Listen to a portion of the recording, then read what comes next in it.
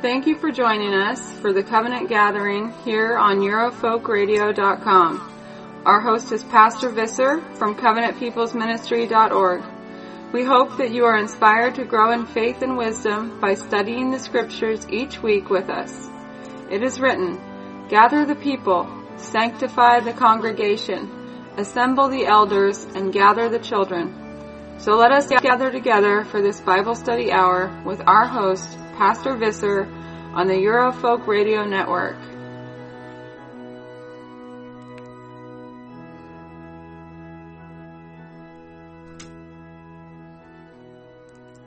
Hello again, everybody.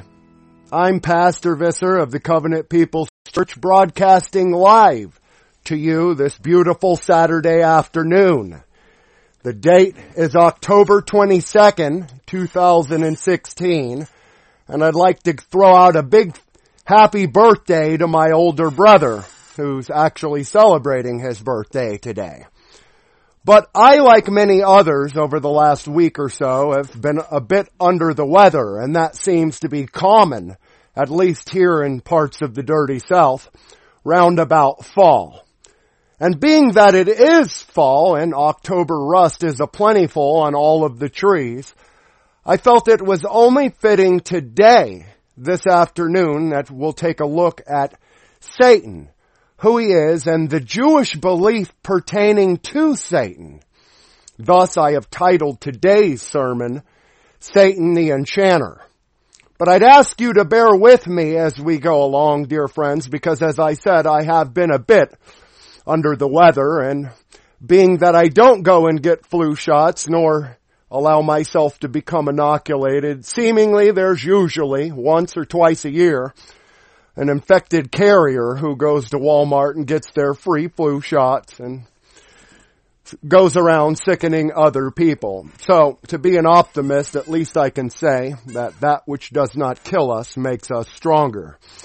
So oftentimes we do get sick, but that is Yahweh's way of strengthening our immunity so we don't get sick for what's to come. And I believe that many things are coming.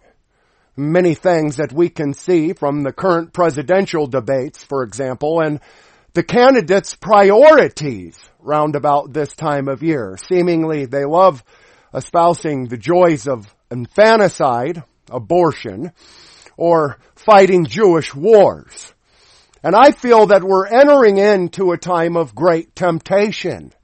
And with that being said, we're going to take a look at the temptation of Christ from the three Gospels that it appears within. But to begin today's study, no doubt each and every one of us have read one of the Gospel accounts, if not all of them. And perhaps you, like I, have been reading in John chapter 8. Because in John chapter 8, it is a great chapter. Because it begins with a woman taken in adultery. And many of the Pharisees were desiring to put her to death. And Christ intervened, and he gives a great commandment. He says, "I don't condemn thee, go and sin no more." Go and sin no more. That's John chapter 8, verse 11. And this charge that he gave to the woman taken in adultery was not because he condoned her adultery.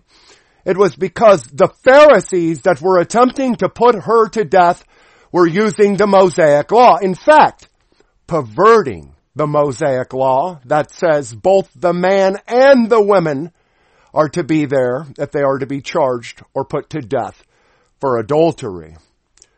But without a doubt, we find this damning statement in John chapter 8, and I'm sure you've heard it many times if you've been Christian Identity. But in John chapter 8, verse 44, Christ says, "Ye are of your father the devil, and the lusts of your father ye will do. He was a murderer from the beginning, and abode not in the truth, because there is no truth in him. When he speaketh a lie, he speaketh of his own, for he is a liar and the father of it."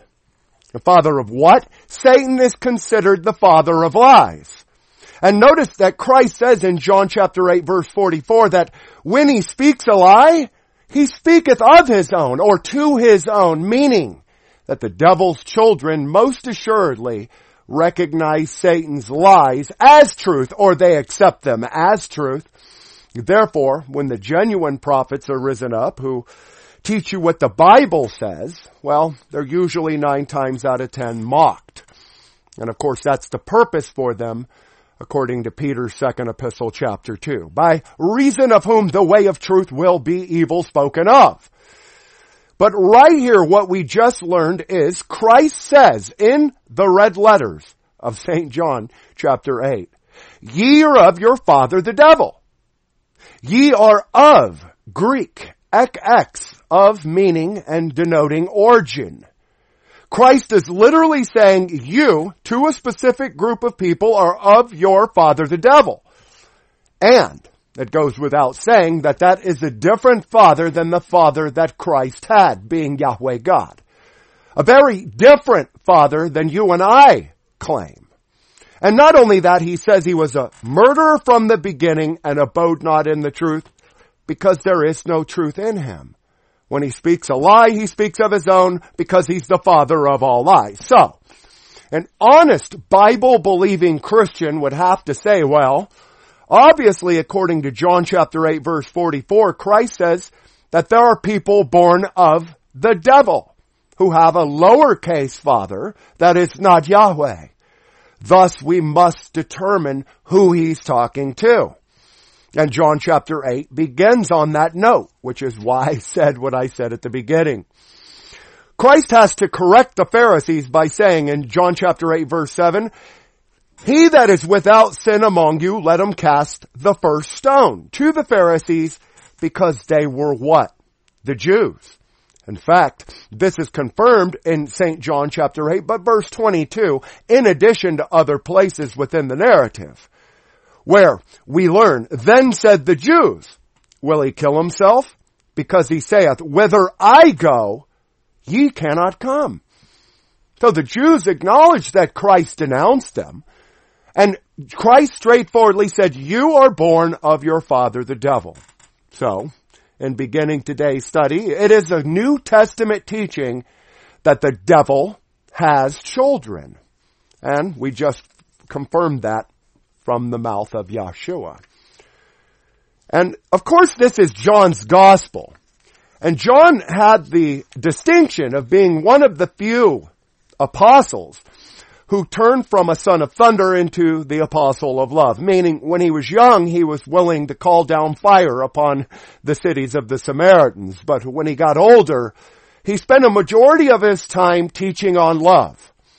And it is in St. John's epistles, the first one, chapter 5, for example, where John tells you the difference between he that is born of Yahweh and he that is born of the devil. But before we get there, consider the 3rd chapter in John's first letter, where we learn, beginning in verse 14, John says, we know that we have passed from death unto life, because we love the brethren. He that loveth not his brother abides in death. Whosoever hates his brother is a murderer, and ye know that no murderer hath eternal life abiding within him. Hereby perceive we the love of God, because he laid down his life for us. And we ought to lay down our lives for the brethren. Right? Very interesting statement. John is saying, this is how you know a child of God and a child of the devil. Now, about this time, many people may be saying, but Pastor Visser, you're reading too much into that. Well, all we need to do is skip up here in the first epistle of John, chapter 3, to verse 9. John says, whosoever is born of God does not commit sin. For his seed, or sperma in the Greek, remains in him. For he cannot sin because he is born of God. What is John discussing? Habitual sin. And habitual sinners are earmarked as children of the devil. That's the first key for the children of God to recognize. That's not to say we won't err, but that is to say that we are forgiven. John continues in verse 10. In this the children of God are manifest, and the children of the devil, stopping right there. John is saying there are children of the devil. Christ said in John chapter 8, you are born of your father the devil. So we have two witnesses so far this Saturday afternoon to the fact that the devil has a progeny on earth. John says, in this the children of God are manifest, and the children of the devil. Whosoever doeth not righteousness is not of, or XX in the Greek, not born of God, neither he that loveth not his brother. And this is the message that ye have heard from the beginning, that we should love one another, not as Cain, who was of that wicked one, and slew his brother. So, John just said Cain was XX, or born of, the wicked one. Literally, that is your third witness to the fact that there are an literal offspring of the devil on earth. And wherefore slew he him? Because his own works were evil, and his brother's righteous. Marvel not, my brethren, if the world hates you. John says don't marvel if the world hates you, because the wicked world hated Christ so much that they crucified him on Golgotha. And Christ only told the truth. In Scripture, we are told that Christ was perfect and blameless and had no guile within him. And this is going to be very important, because in a moment, we're going to look at the temptations of Christ. And Christ did not find Satan's temptations tempting, because he was perfect. Within Christian identity, there are technically two flavors of believers. There's what's known as dual seed line, which is what I espouse. And there's single seed line as well. And unfortunately, oftentimes, the single seed line faction love dismissing the reality of Satan. And we're going to prove, if time allows, that Judaism has no devil. In fact, it is their belief in the Yetzer Hara, which is why Jews have bar mitzvahs, to keep impure impediment away from them. Why am I spending time here? Because usually those that dismiss the devil de facto as a literal deity, you do so using the general epistle of James, where we're taught that every man is tempted when he's drawn aside by his own flesh. And while that first chapter of James says there is a tempter there, what it's saying is that Satan tempts through the flesh. And that, after all, was the first temptation of Satan against Christ. Command that these stones be made bread. But before we even get to that, turn with me this afternoon to Matthew, and I'm going to prove to you that not only does John teach that there are literal children of the devil, and that their father was the first murderer. And, of course, John says that Cain was born of that wicked one, and Cain just so happens to be the world's first murderer, because he despised his quote-unquote half-brother, right? But Yeshua taught a parable. And this is a parable that teaches that there are children of the devil and children of Yahweh God. And if you ever hear Yeshua's parable of the tares and the wheat taught in mainstream Christendom, they will usually always avoid Jesus' own explanation to the parable. By that I mean they love to come in and say, well, that teaching is just spiritual. They're spiritual children of the devil, those tares. And they always ignore Christ's own explanation. Right? 1 John chapter 3 verse 12 says Cain is of the wicked one, or born of the wicked. And so, in Matthew chapter 13, it is here where Christ teaches the parable of the tares and the wheat. And I'm sure you know the account. We don't really have time to go into it. But it's much later in this same exact chapter, Matthew chapter 13, where the disciples come to Yeshua and they say, declare unto us, explain to us the parable of the tares and the wheat. And he does so. He doesn't for the multitude, but he does for your edification, for the disciples' edification, And so the Judeo-Christian false prophet terror bastard cannot come in and say, you know what, Christ was just speaking metaphorically about these tares and wheat. And so we should begin reading in St. Matthew chapter 13, but verse 36, where we learn. Then Jesus sent the multitude away and went into the house. And his disciples came unto him, saying, Declare unto us the parable of the tares of the field. That's the question. And Christ gave this parable. So no man can argue against what Yeshua says here. They can't insert their own private interpretation. Verse 37 continues, He answered and said unto them, He that soweth the good seed is the Son of Man. He that soweth the good sperma or seed in the Greek, where we derive our modern day term of sperm from, is the Son of Man. Christ is referencing himself being the root and offspring of David. We like to look at that statement by saying, well, of course, Yeshua was the offspring of David, but so also was he the root of David, or the creator of the Davidic seed line. He continues his explanation in verse 38. The field is the world, the good seed are the children of the kingdom, but the tares are the children of the wicked one. Now, 4 times I have given you proof from the New Testament that it is a New Testament canon teaching that there are children of the wicked one. Christ even continues. He says, the enemy that sowed them is the devil. The harvest is the end of the world, and the reapers are the angels. As therefore the tares are gathered and burned in the fire, so shall it be at the end of this world. So shall it be at the end of this world. Why? Verse 41, the Son of Man, being Yeshua, shall send forth his angels, and they shall gather out of his kingdom and all things that offend, and them which do iniquity. So, not only have we confirmed that there are literal children of the devil on earth, as Christ and loving John both taught, but that there are plants, known as tares, which Yahweh God did not plant. So in Christ's own explanation, he says that the tares are the children of the devil, right? An enemy hath done this, not Yahweh God, because the good seed are the children of the Son of Man.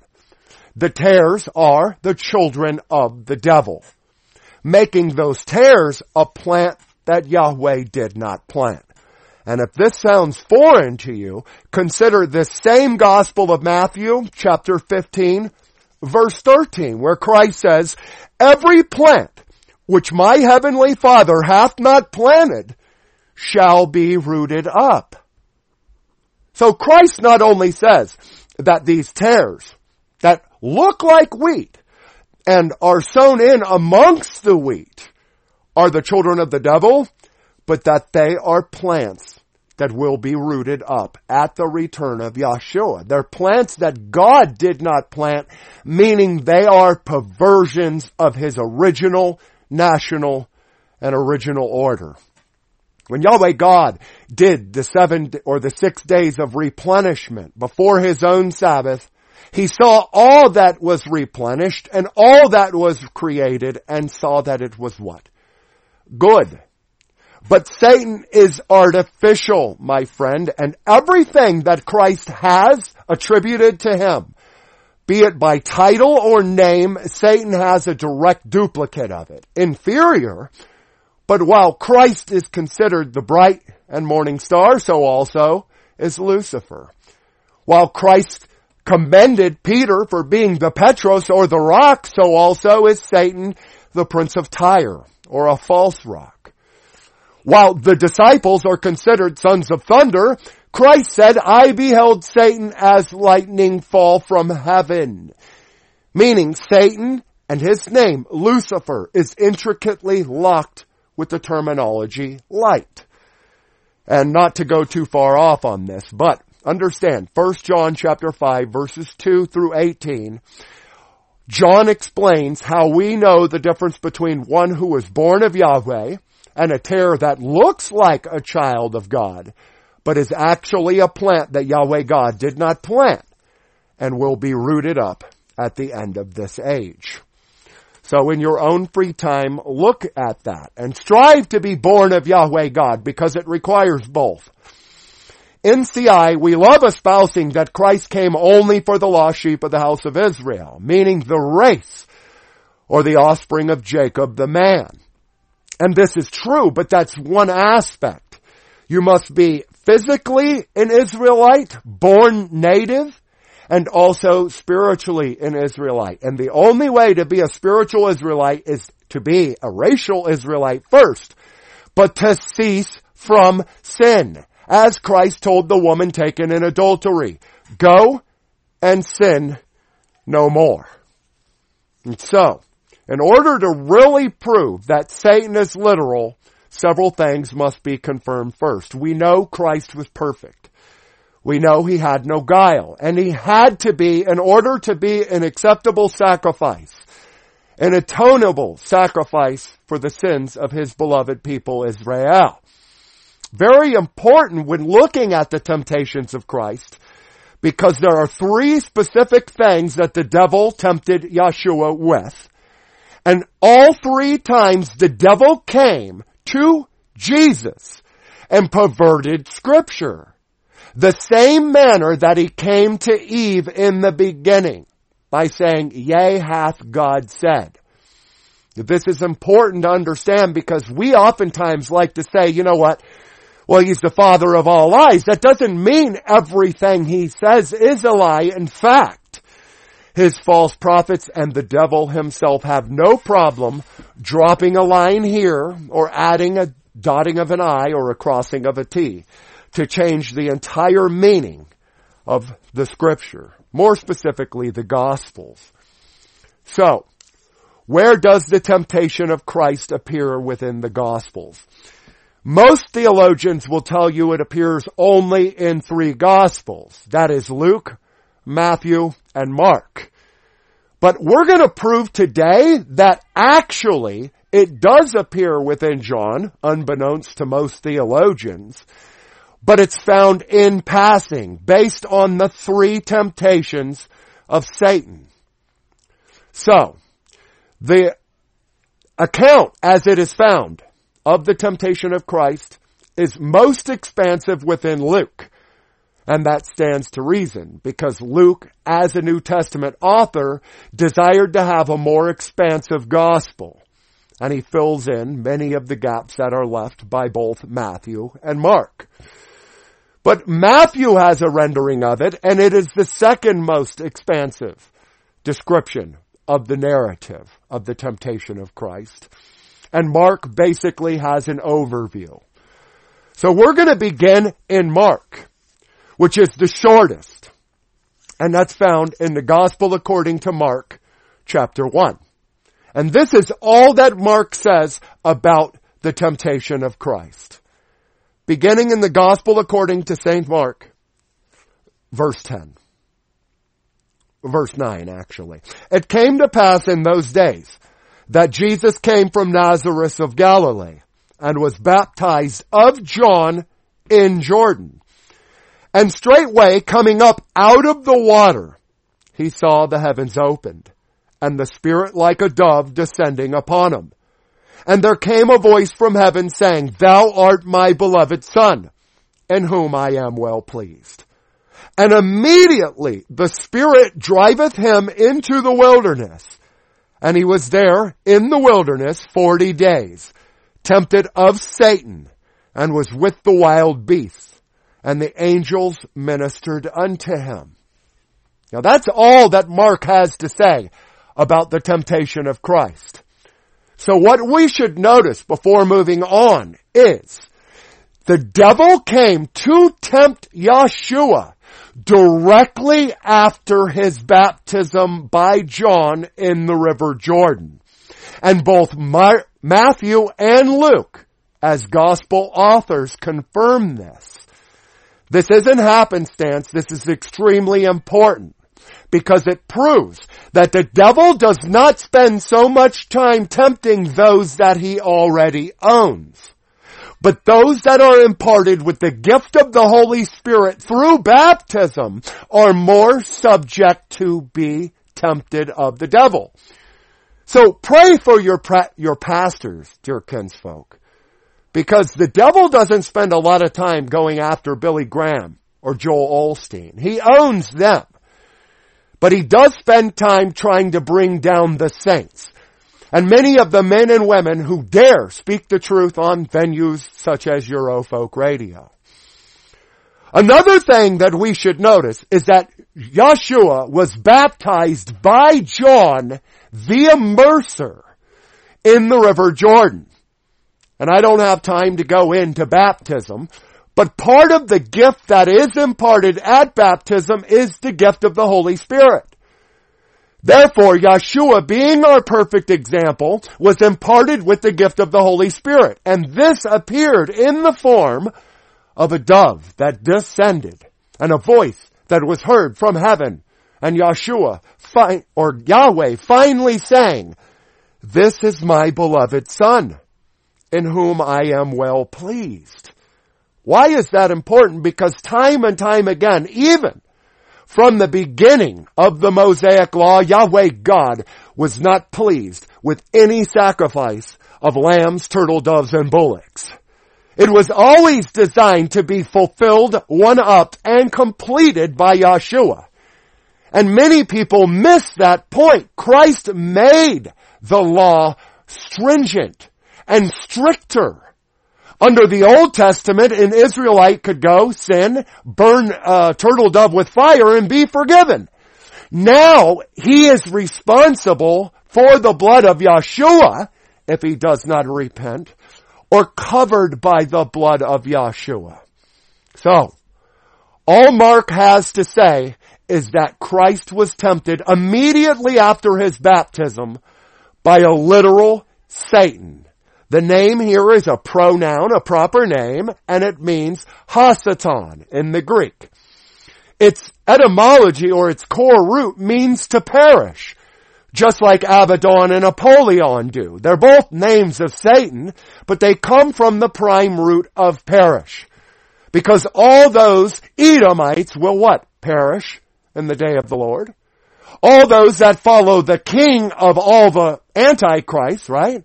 Abaddon or Apollyon, according to the book of Revelation, are literally in bed with who? The son of perdition. Lucifer de facto. So, the next place we should look at in studying this temptation of Christ is found in the Gospel according to Luke. And it begins right at the beginning of chapter 4, verse 1, where Luke says this. Jesus, being full of the Holy Ghost, returned from Jordan and was led by the Spirit into the wilderness, being 40 days tempted of the devil, and in those days he did eat nothing. And when they were ended, he afterward hungered. Stopping right there.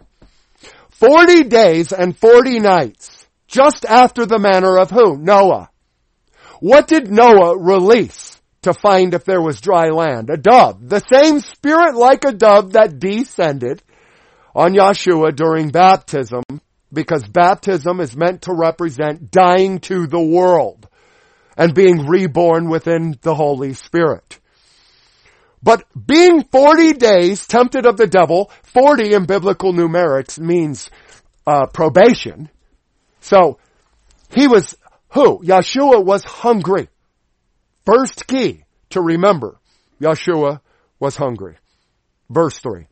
And the devil said unto him, If thou be the Son of God, command this stone that it be made bread. That is the first temptation of the devil. Stones into bread. And that appeals through the flesh, just as James says in his general epistle. And we're going to look at that very quickly, because I actually feel this is quite important when it comes to pro-devil and no-devil belief. But the first thing the devil did was command that these stones be made bread, or at least tempt Yeshua to do that. But in 1 James chapter 1 verse 14, we learn, every man is tempted when he is drawn away of his own lust and enticed. Then when lust has conceived, it brings forth sin. And sin, when it is finished, brings forth death. So, verse 13 even confirms, let no man say when he is tempted, I am tempted of God. For God cannot be tempted with evil, neither tempteth he any man. So what's being said there? Because after all, the Lord's Prayer commands us to pray to Yahweh God, lead us not into temptation. Not to the devil. Yahweh God, lead us not into temptation. Well, the point of this is that God cannot be tempted with evil. But evil came to God in the form of Yeshua and said what? Said what? Command this stone that it be made bread. Because of what? He knew Jesus was weakened. And this text already confirmed that. And when those 40 days of fasting were ended, he afterward hungered. So the first temptation the devil will do for each and every one of us is to appeal to your flesh. And that, my friend, is exactly what James said. But Christ was not tempted, was he? Because God is not tempted of evil or by evil. Very important. So, the devil came and said, if thou be the Son of Man, command that this stone be made bread. And Jesus answering him said, it is written, stopping right there. The first temptation and Christ's response is, it is written. Where? Well, it's obviously written in the Old Testament. And notice Yeshua didn't add anything new. His response to the temptation is, it is written. Right? What is written? Verse 4, here in St. Luke chapter 4. Christ says, it is written that man shall not live by bread alone, but by every word that proceeds out of the mouth of God. What did Christ quote? He quoted the law, Deuteronomy chapter 8. And this is something you're going to see time and time again, because the devil comes to Eve and say, yea, hath God said. And indeed, God did say in the day that Adam and Eve eat of that tree, they will die. But the way of the devil is to come in and to cast doubt upon the infallibility of Yahweh God's commands. Christ didn't fall for it. The devil says, if you're hungry, if you're in a weakened state, well, command these stones be made into bread. And Christ's response is Deuteronomy chapter 8, verse 3, where we learn verbatim, he humbled thee, and suffered thee to hunger, and fed thee with manna, which thou knew not, neither did thy fathers know, that he might make thee to know that man doth not live by bread only, but by every word that proceed out of the mouth of Yahweh doth man live. So, the first temptation is to the flesh. In Yeshua's case, food. Christ, though, retorted by saying, it is written, I don't live on bread alone, but by every word that proceeds out of the mouth of God. And let me interject here. The famine in the end times, according to the minor prophet Amos, is not for literal bread, but for hearing the word of God, taught faithfully. Taught faithfully. So, the devil came in, attempted to pervert. Christ quoted verbatim Deuteronomy chapter 8. What happens? Verse 5. And the devil, taking him up to a high mountain, showed him unto him all the kingdoms of the world in a moment of time. And the devil said unto him, all this power will I give thee, and the glory of them, for that which is delivered unto me, and whomsoever I will give it. I will give it. The devil owns the world, and that's something we need to get down. That was only confirmed in the very beginning of Job, and I'm sure you're familiar with this account. Because we do learn in the book of Job, verse 13, chapter 1, there was a day when the sons and daughters of God,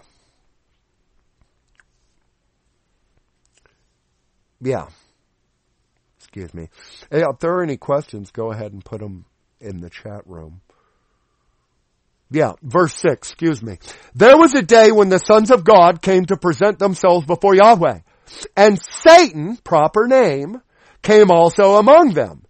And Yahweh said unto Satan, Whence comest thou?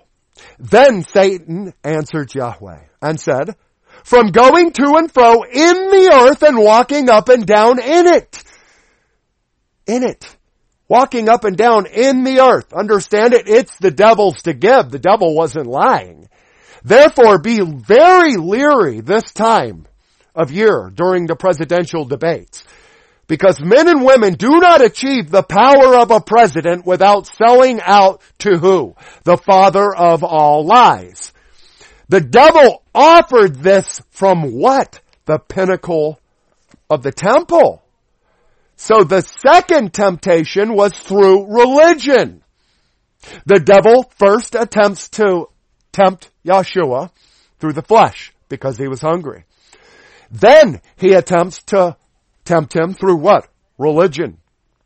And he says, I'll give you the glory of all of them. If thou therefore wilt worship me, all shall be thine.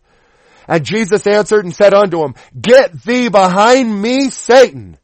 For it is written, Thou shalt worship the Lord thy God, and him only shalt thou serve. So we need to get this right. The devil offered all the kingdoms of the world because Yahweh God allowed him in what many people consider to be one of the oldest books in all canon, Job, to walk to and fro, up and down upon it and in it. It was his to give. That's the point. He even says that. Where the devil, taking him up to a high mountain, showed unto him all the kingdoms of the world in a moment of time. All this power will I give thee, says Satan to Jesus, and the glory of them. For it is delivered unto me by Yahweh, and to whomsoever I will. And therefore, thou wilt worship me, all shall be thine. But Christ's response is, Get behind me. Get behind me. And I might interject right now, Satan is still behind Yeshua. Where is Yeshua? At the right hand of Yahweh God, my friend. But that's a study for another day. The final temptation, at least according to Luke, continues in verse 4, or chapter 4, but verse 9. And he, the devil, brought him to Jerusalem and set him on a pinnacle of the temple, and said unto him, If thou be the Son of God, cast thyself down from hence. For it is written, stopping right there, interesting. Christ corrected the devil by saying it is written, and then quoting Deuteronomy chapter 8 verse 3. Therefore the devil's response is, it is written. And then what does he say? Well, it is written, He shall give His angels charge over thee to keep thee. And in their hands they shall bear thee up, lest at any time thou shalt dash thy foot against a stone. Against a stone. Now bear with me, because we're going to take this all the way back to the Genesis account, the first gospel, the Protevangelion. Genesis chapter 3 verse 15. And an enmity that was placed between the two seeds. But before we do that, we have to analyze exactly what the devil is perverting here. 95% of what he said was true. The devil says it's written, He shall give His angels charge over thee to keep thee, right? That's the 91st Psalm. And in the 91st Psalm, we learn, beginning in verse 10. There shall no evil befall thee, neither any plague shall come nigh unto thy dwelling. For He shall give His angels charge over thee, to keep thee in all thy ways. They shall bear thee up in their hands, lest thou dash thy foot against a stone. Now that's almost verbatim for what the devil quoted Christ. But he left off this final part. Thou shalt tread upon the lion and the adder. The young lion and the dragon shalt thou trample under feet. That's the part the devil left off in his final temptation, at least according to Luke's account. And why is that important? It's important because this prophecy of it shall bruise thy head, thou shalt bruise his heel, begins in Genesis and it ends in Revelation. And we're going to look at that in a moment. But verse 8 here in Luke chapter 8, Christ says, "Get thee behind me. Thou shalt worship the Lord thy God, and him only shalt thou serve." So the devil says, "It's written," and he perverts Psalm 91 by leaving out the 13th verse. And how does Jesus respond? Verse 12, "And Yeshua answering said unto him, It is said, thou shalt not tempt or test the Lord your God." Thou shalt not test the Lord your God. That was Christ's response to the third and final temptation. Did Christ say he was not God? The second rebuke was, "Get thee behind me." The third rebuke was what? "Don't tempt the Lord your God," said unto Satan. Meaning that Yeshua already understood the earth and the footstool thereof belong to Yahweh God. All the silver is gold. All the silver, all the gold. All souls belong to Yahweh God.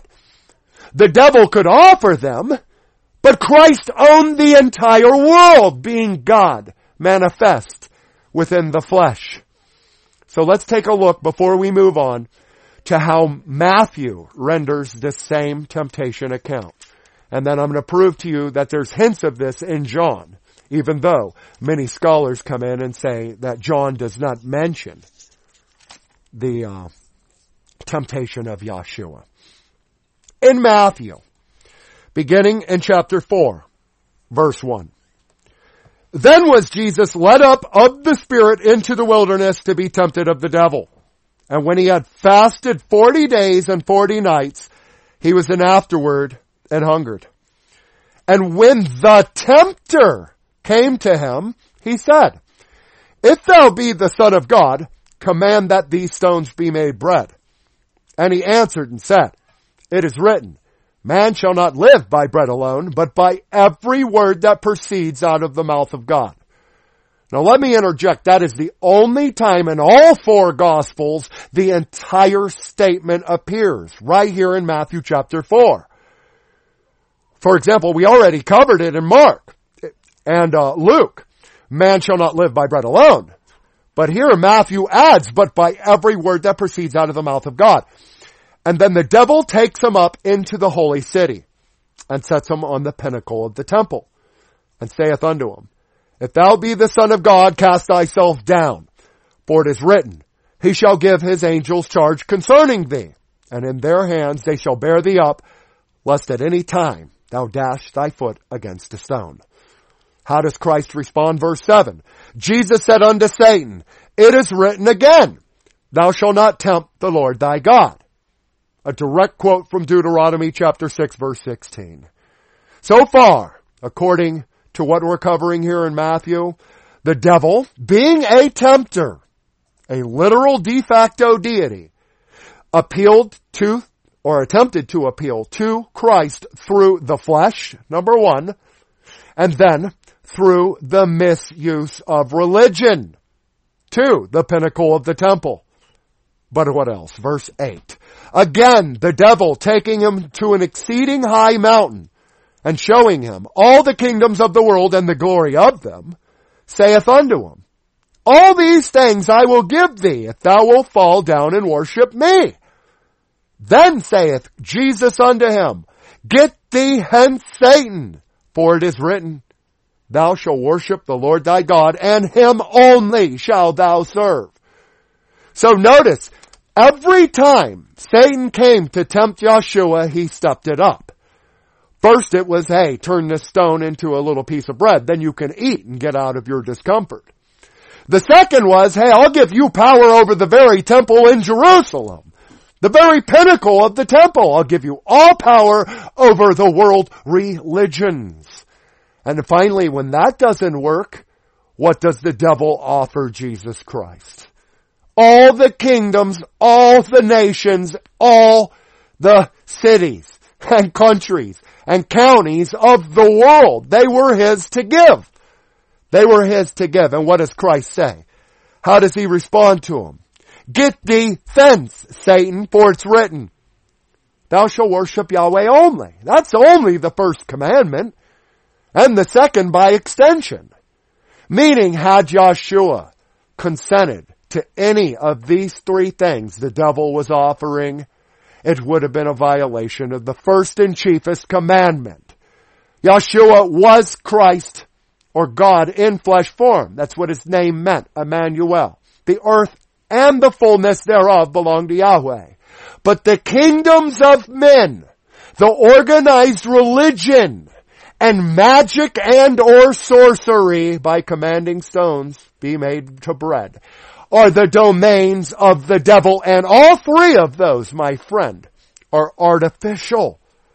That's exactly what the devil is. Artificial and instead of, but not the legit article.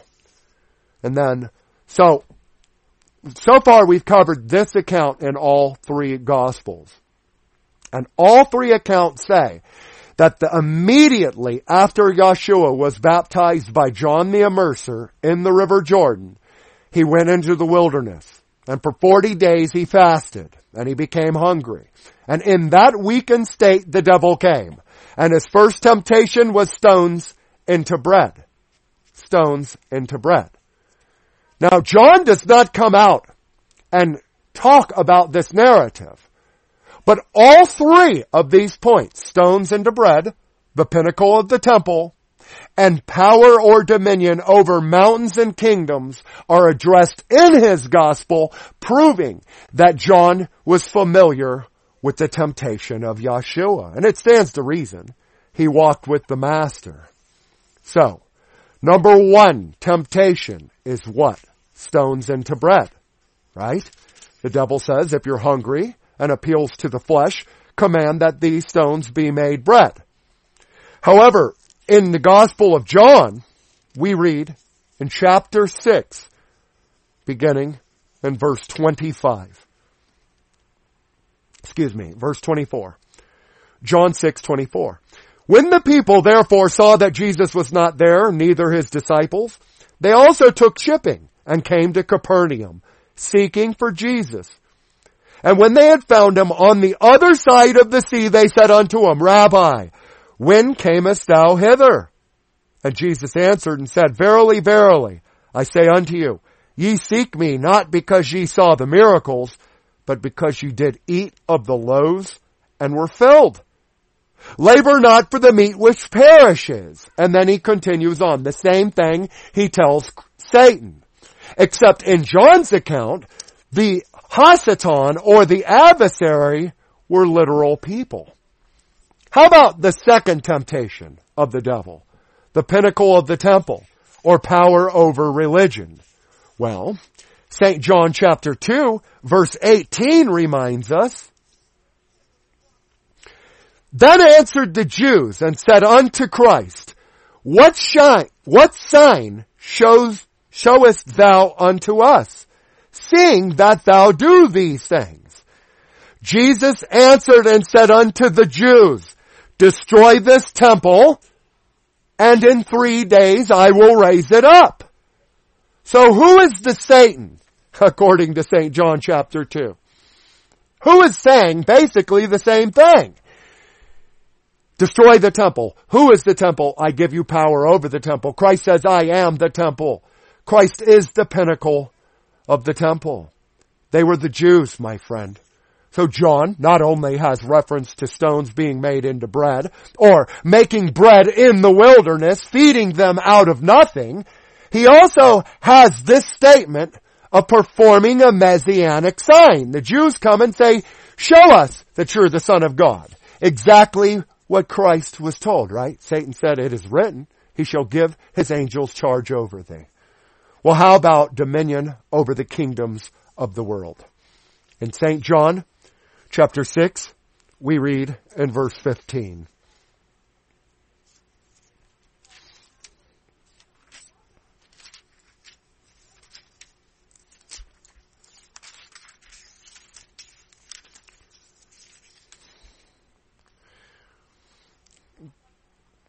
When Jesus therefore perceived that they would come and take him by force to make him a king, he departed again into a mountain himself alone.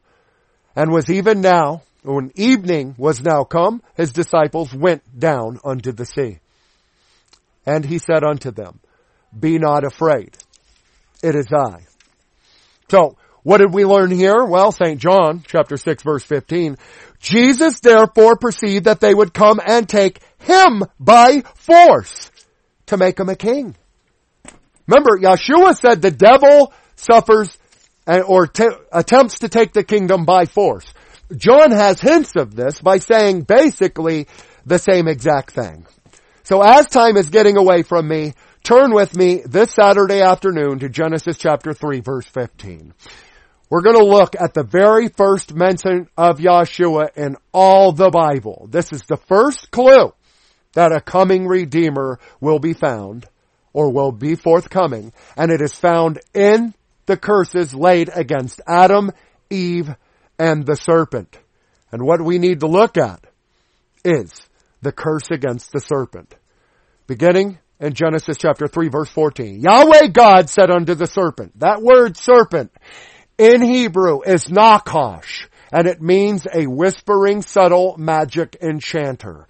Thus the title of today's sermon, Satan the Enchanter. Yahweh said unto the serpent, Because thou hast done this, thou art cursed above all cattle, every beast of the field. On thy belly thou shalt go, and dust shalt thou eat all the days of thy life. And I will put enmity. That's hatred, my friend. God says, I will put hatred between thee and the woman, between your seed and the woman's seed. Does it make sense as to why the Antichrist nations attempt to make war with the seed of the woman in the book of Revelation? But God continues, and between thy seed and her seed, it shall bruise thy head, thou shalt bruise his heel. Now does it make sense as to why, even when the devil attempted to come at Yeshua using the Psalms, he left off the part about the fact that Yeshua, being the Messiah, will tread upon the head of the serpent? Well, it should, because it condemned Satan. And Satan couldn't have it getting out that he was already preordained to be destroyed. In fact, he very weakly attempted to quote that verse and cover it up. Consider this as well, in light of what we just covered. In Genesis chapter 3, verse 15, Paul, in concluding his epistle to the Romans, says in chapter 16, this is the final chapter, verse 19, For your obedience is come abroad unto all. I am glad, therefore, on your behalf, but yet would have you wise unto that which is good and simple concerning evil. Be simple concerning evil, because evil is complex, my friend. Remember, that was what the devil tempted Eve with. The knowledge of good and evil. Only Yahweh God can know both evil and good and not be corrupted, but we can't. And that's what Paul is saying. He says, what? Your obedience has come abroad. I'm glad. But be wise unto that which is good and simple. Meaning, stay away from evil. But what does he say here in Romans chapter 16, verse 20? The God of peace shall bruise Satan under your feet shortly. The grace of our Lord Jesus Christ be with you. Amen. It shall bruise thy head, thou shalt bruise his heel. Do you understand what I tried to relay today? And that is this. That we have power over the serpent. We have power over the scorpions. And that power was bestowed us by Yeshua because Yeshua was the perfect example, the full pattern. Remember, after his baptism, a voice spoke from heaven and said, This is my beloved Son in whom I am well pleased. Why? Because Christ was perfect and guileless. He was tempted by a literal devil, not his own flesh, or else his own flesh would have been imperfect. And unfortunately, I do not have time to go into the fact that Judaism has no devil, But if you're interested on why Jewish boys have bar mitzvahs, they're teaching about the Yetzer Hara and their bedtime Shema prayers where they say, keep impure impediment, meaning Satan is my flesh, away from me. Then swing by my website. The address will be given here in about 2 minutes. And I have a study titled Judaism Has No Devil. But Christianity most assuredly does have a devil. If Christ said, you are born of your father the devil, and that word of in the Greek denotes origin and means ex, Christ was not kidding. He was not speaking metaphorically. And even though Judeo-Christians love coming in and saying, well, the parable of the tares and the wheat is just that. It's an allegory. Indeed, I agree. But his explanation of the same said parable is not allegorical. So we cannot add to the words of Yeshua. So remember this part that Satan left off. Because he shall give his angels charge over thee.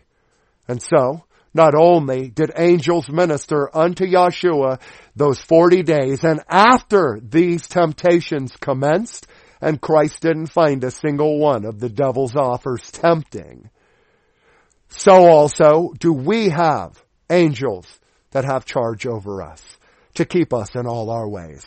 They shall bear us up in our hands, lest thou dash thy foot against a stone. Thou, Jesus Christ, Yeshua Messiah, shall shred or tread upon the lion and the adder or viper. The young lion and the dragon thou shalt trample under feet. Just as Paul said, Yahweh God will trample that serpent. And who is that serpent? Well, we briefly covered it last week in my study, Jacob Have I Loved. Many believe it is the descendants of Cain, the world's first murderer, and many believe it is the descendants of Esau. But whether it's Esau or Cain, it does not matter, because Esau married into the Canaanite bloodline, becoming a mamzer in the process.